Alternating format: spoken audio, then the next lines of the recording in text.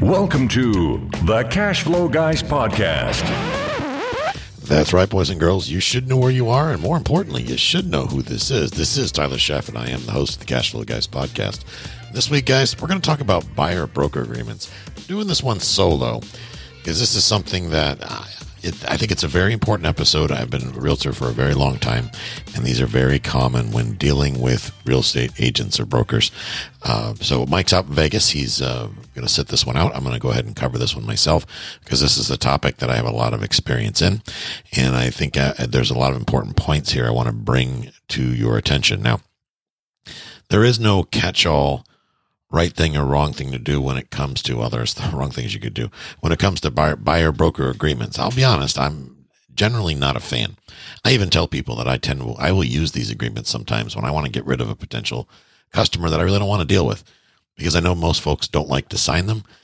Some folks will sign them and not read them, which is frankly terrifying. I wouldn't recommend that at all. But nonetheless, this is something that comes up and it's becoming more and more prevalent in the marketplace. Now, I do believe that they have their place in the world, but it's a case-by-case scenario. So first of all, what the heck am I talking about? What is a buyer-broker agreement? And generally speaking, it's a contract between someone who is buying real estate and a real estate broker or their agent. Some consider it a form of employment, like an employment contract. Now, in this episode, I'm going to use the term broker. In most states, real estate agents are considered real estate. They just call them brokers. Florida and a couple other states have a salesperson's license and a broker's license. And some realtors get their panties in a twist if you say broker and that person doesn't have a broker's license, whatever. Bottom line is both a broker and an agent are licensed. If they're the same or if they're different, they're both entitled to collect a commission to sell real estate. Okay. So that's really the crux of that here, first of all. So we're going to use the term broker just so we're clear there. And the next thing we're going to ask is, and I'm going to go through the questions that people ask me, because I have a lot of folks reach out to me here in the podcast, because I invite you to. I tell you, if you've got questions on this stuff, don't go signing things and call me after you've already signed something, because it's a little too late. But instead, ask questions before you sign things. And if you get things over that are odd, and you question them, then shoot me an email, send me over the contract you're looking at. I'll take a peek at it. Now, that said, I'm not an attorney. I never pretend to be, but I am logical, and I've been doing this for I forgot how many years, over 20 years. And in many cases, I tell people, if you don't understand what's in the contract, you need to get a real estate attorney involved and have them interpret it for you. More importantly, have them dumb it down and rewrite it so that it's clear for everybody. Because here's what I've learned in all these years of doing this deal. If you leave things open to interpretation, the interpretation that comes forth in the future, you may not agree with. So why not take the time to get the interpretation dialed in now, so that it's not a huge question later? The last thing you ever want to do when you're involving paperwork and contracts is you be under one system of belief and the other party being on another system of belief, because what that leads to is court, and that's not fun, right? So what are in these agreements? Well, lots of things, and this is why I'm gonna say this probably several times this episode, and I really want to impress on you how important this is. You got to read the thing. You got to read it from beginning to end. Make sure you understand everything in it. And I bet you, because to this day, I read them at least once a month. Someone sends one over. And when I just read them, there's always something in there that confuses me. Now, why is that? Sometimes because it was written by an attorney that, they tend to write things sometimes very complex. I believe a good attorney will simplify the writing such that everybody can understand it. But not every attorney is created equal. My attorney, Sean Yesner, YesnerLaw.com, when he writes a clause, he makes it in plain English so that everybody that looking at it, most people anyway, reasonably can understand it. Because if he doesn't do that, then he's not doing his job as my attorney. So that's why I love having Sean write clauses and things for me. It makes total sense hiring him to do that.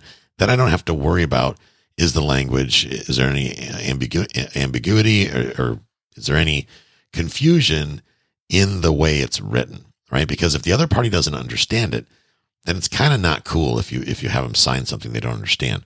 If you're the broker or the buyer, right? You don't want the broker signing something they don't understand. And brokers are not real estate attorneys, and all real estate attorneys are not perfect. So you shouldn't want anybody you're dealing with to sign something that they don't understand. That's just not cool. So with that said, let's dive in. they're often used to spell out, as I said a bit ago, to spell out a compensation agreement between you and the broker, as well as taking the representation type that the broker is offering and reducing it to writing. So that's kind of a dual function purpose. And what I mean by that is real estate brokers, agents, whatever, are required to disclose to you the type of brokerage relationship. That's usually buyer or seller agency, or in Florida, they call that single agent, or transaction broker, which means you're kind of the broker is kind of monkey in the middle. And the difference there is, as a single agent, the broker owes you, at least in Florida, confidentiality. That's one of the fundamental differences between transaction broker and single agent. Single agent, there's confidentiality. You're not really working as the middleman. You're working exclusively for one side or the other, buyer or seller. Now, on the flip side of that, transaction broker, the agent or the broker is more neutral. They're in the middle, which means they don't give confidentiality to either party. And the last form generally, and this varies from state to state, the terminology, but they all mean the same thing. The other one is the non-representation, which they'll give you what they call a notice of non-representation. Here's an example of that.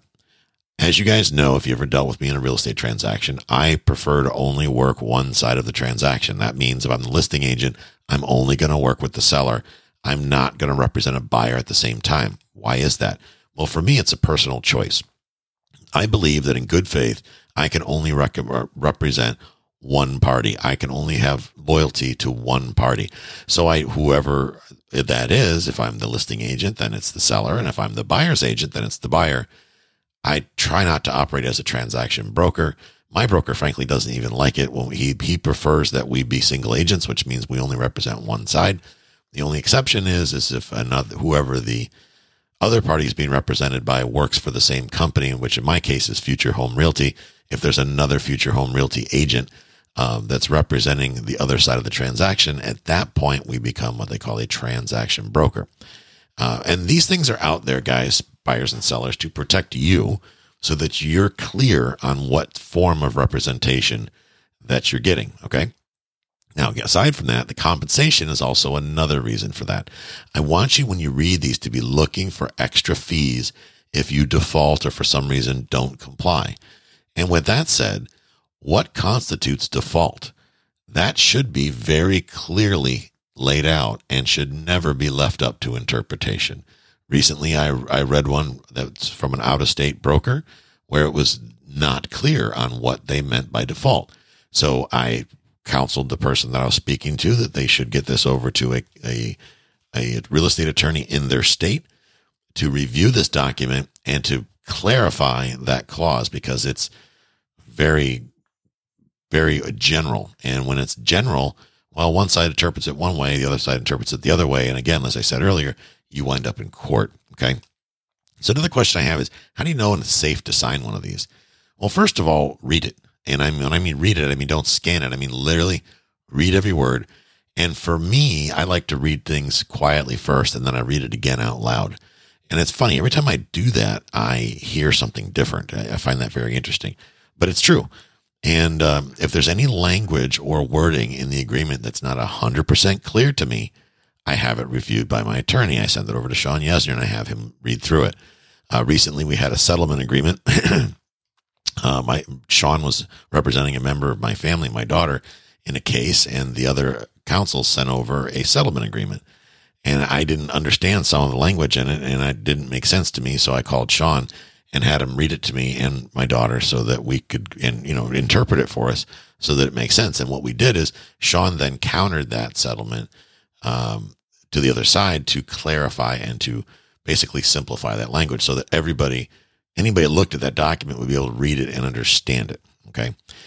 Now, unfortunately, here comes the bad news. And there are cases where brokers, and wholesalers use fear or mild intimidation to get people to sign these agreements, or they offer some sort of punishment if you don't sign it. For example, recently a friend of mine was looking at buying real estate out of state, and the agent said, well, if you don't sign this, then I can't give you any advice. I can't give you any guidance, which is not what the document said. The document said you're either a transaction broker or a single agent or buyer broker. Either one of those provides for representation. First of all, be clear. The difference was confidentiality, but this agent, even though very well liked in their community, apparently doesn't read or doesn't understand agency. Okay. Agency as a real estate broker, which is sad because that's kind of like one of the big deals about being licensed is the whole idea of understanding agency and representation. So she basically used fear of loss. If you don't sign this, then you lose something, to try to convince this person I was talking to sign it. And that's not really good way to do things, guys. And if you ever get put in a position like this, that's a good opportunity for you to pump the brakes. Because if they're going to do this to you now, what are they going to do to you when you're on the fence on whether or not you should accept a counteroffer, or when you're in negotiations? If you give them this amount of control over you this early in the game, you may wind yourself being in a very uncomfortable position in the future. This is, in my opinion, a form of manipulation. And I don't know about y'all, but I don't like being manipulated in my real estate transactions. I want to make sure that I make my decisions that are best for me and my family. If I'm doing it for the fund, if it's best for me and the investors, I want to make sure that people on my team are well provided for and taken care of, and that we don't obligate ourselves. So you can absolutely at any time refuse to sign anything. You are not required to sign anything. And that's even a traffic ticket, guys. That's coming from a former police officer. You don't have to sign a traffic ticket, but all you're signing for with a traffic ticket is acknowledgement that you received it.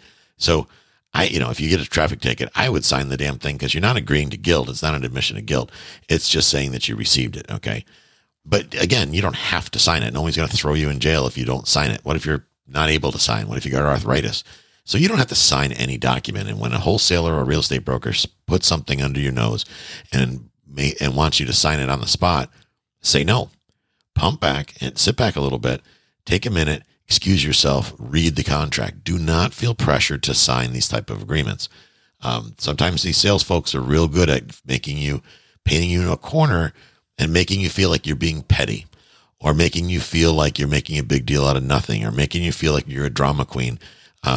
I know wholesalers that do this a lot. There's one in my former market up in Tampa Bay. Actually, there's two companies that, believe it or not, they're realtors.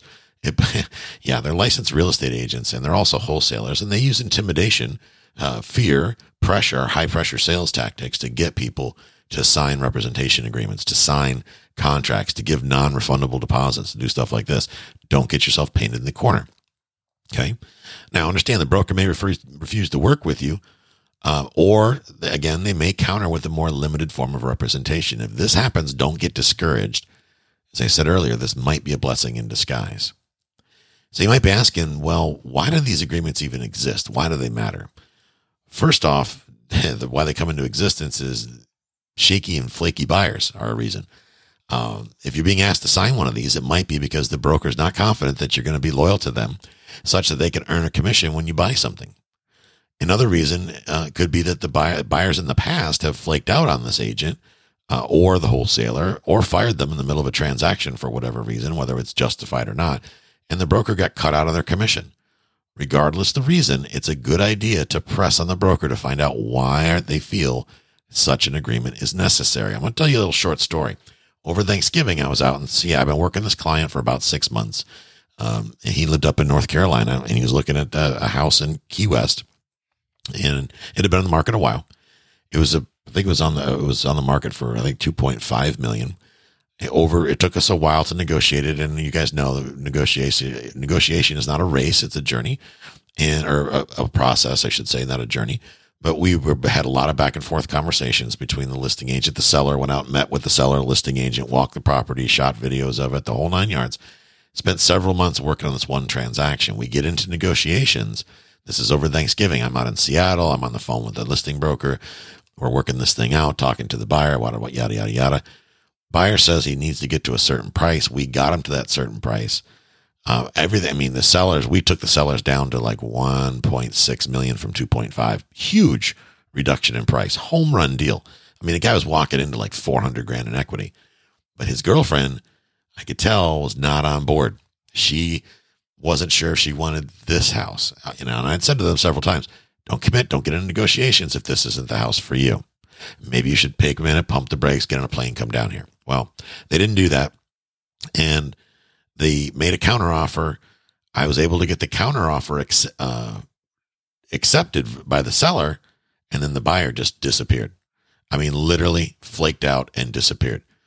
They didn't put any earnest money down yet because we had just got the approval, and the earnest money was due within 48 hours of the seller's acceptance or the meeting of the minds. Bottom line is the buyer just totally flaked and like disappeared off the face of the earth.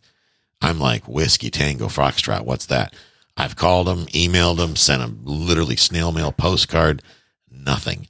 Video email, nothing. I know he's alive because I can see that the videos have been viewed and that the emails have been opened. So he's not dead. He just flaked out. Maybe the girlfriend beat him up. I don't know what the deal is, but the dude freaked out, and that left me as the broker in a bad spot.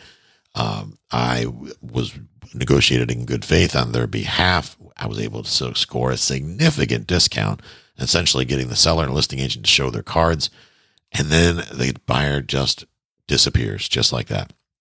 So you can imagine what the other agent, and more importantly, or equally important, the seller is probably thinking, what the is going on, right? I would be thinking that if I was the listing agent. So that agent's probably not real pleased with me right now, even though logically they know it's not my fault. I mean, I did everything I could do.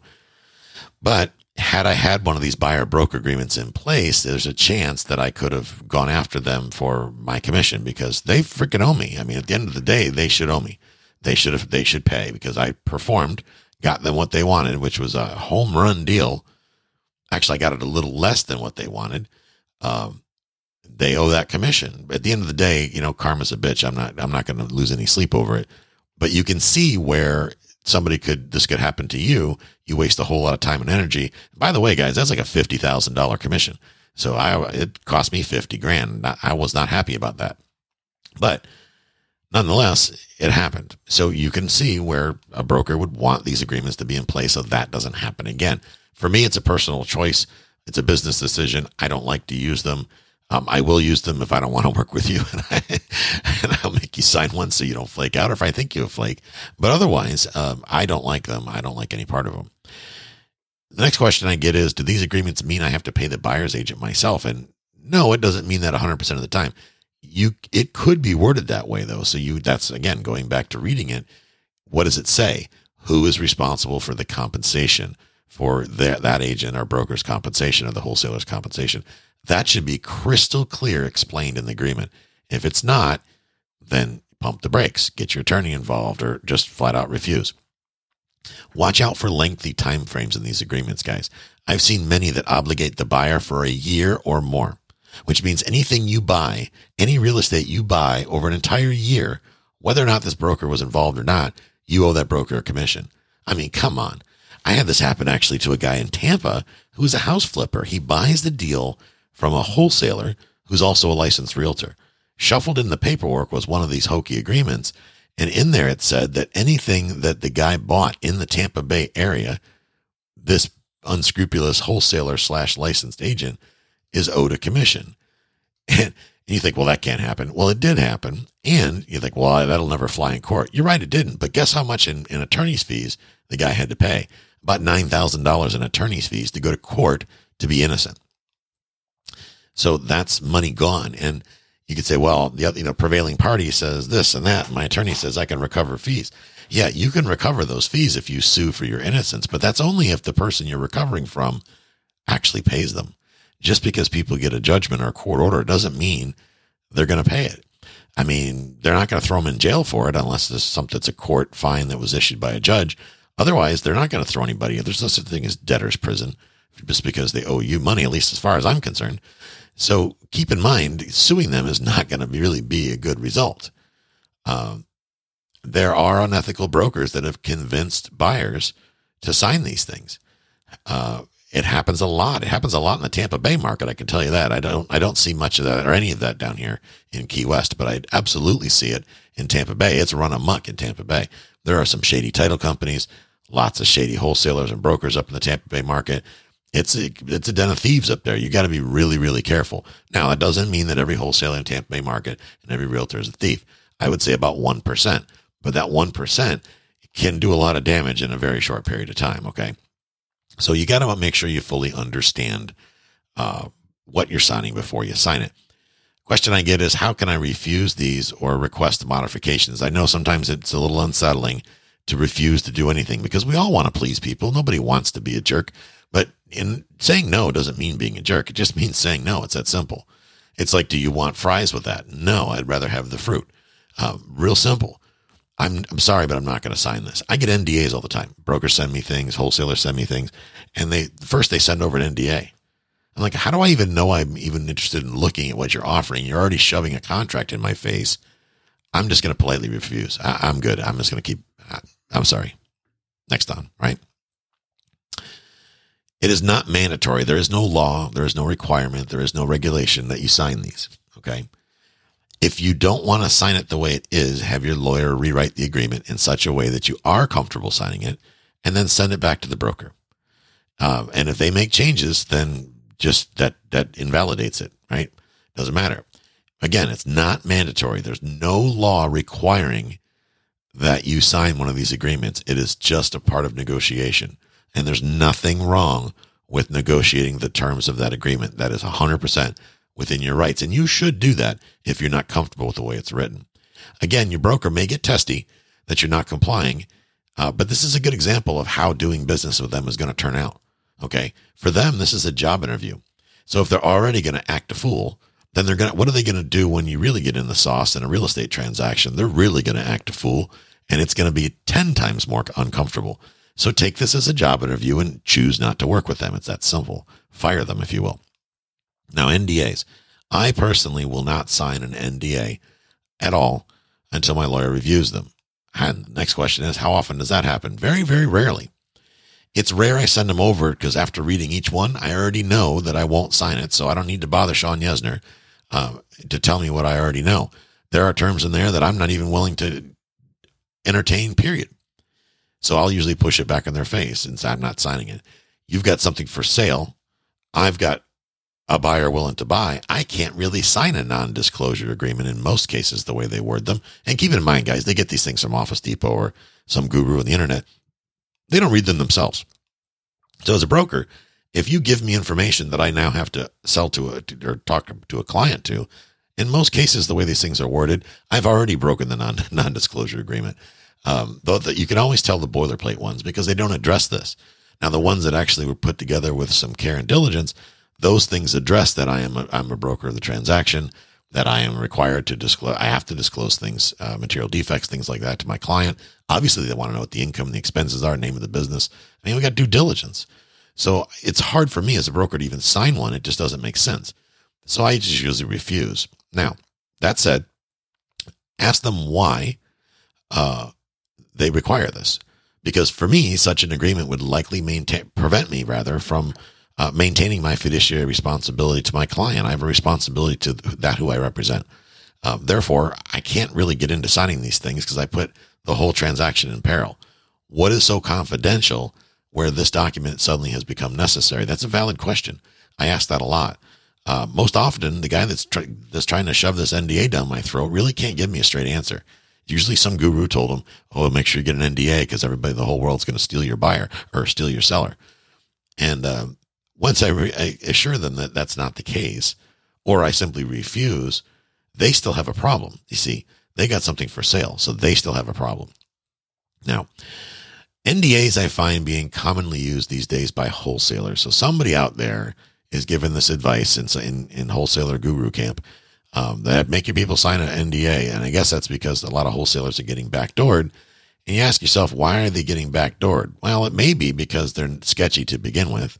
It may be that they really don't have a deal. It's really something off the MLS and they're trying to flip an MLS deal. I've actually seen courses on how to flip MLS deals, which, guys, that's just, come on. That's about as mealy-mouthed chicken shit as you can get.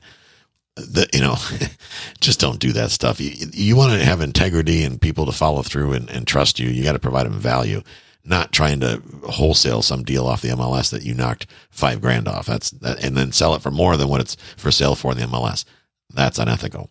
So if you think this is going on, you're not clear on why they want this, then just simply refuse to sign it.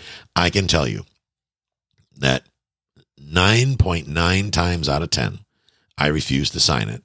They wind up sending me the information anyway. 9.9 times that happens. So if that's any indication of the success of these forms, that should tell you a clue right there.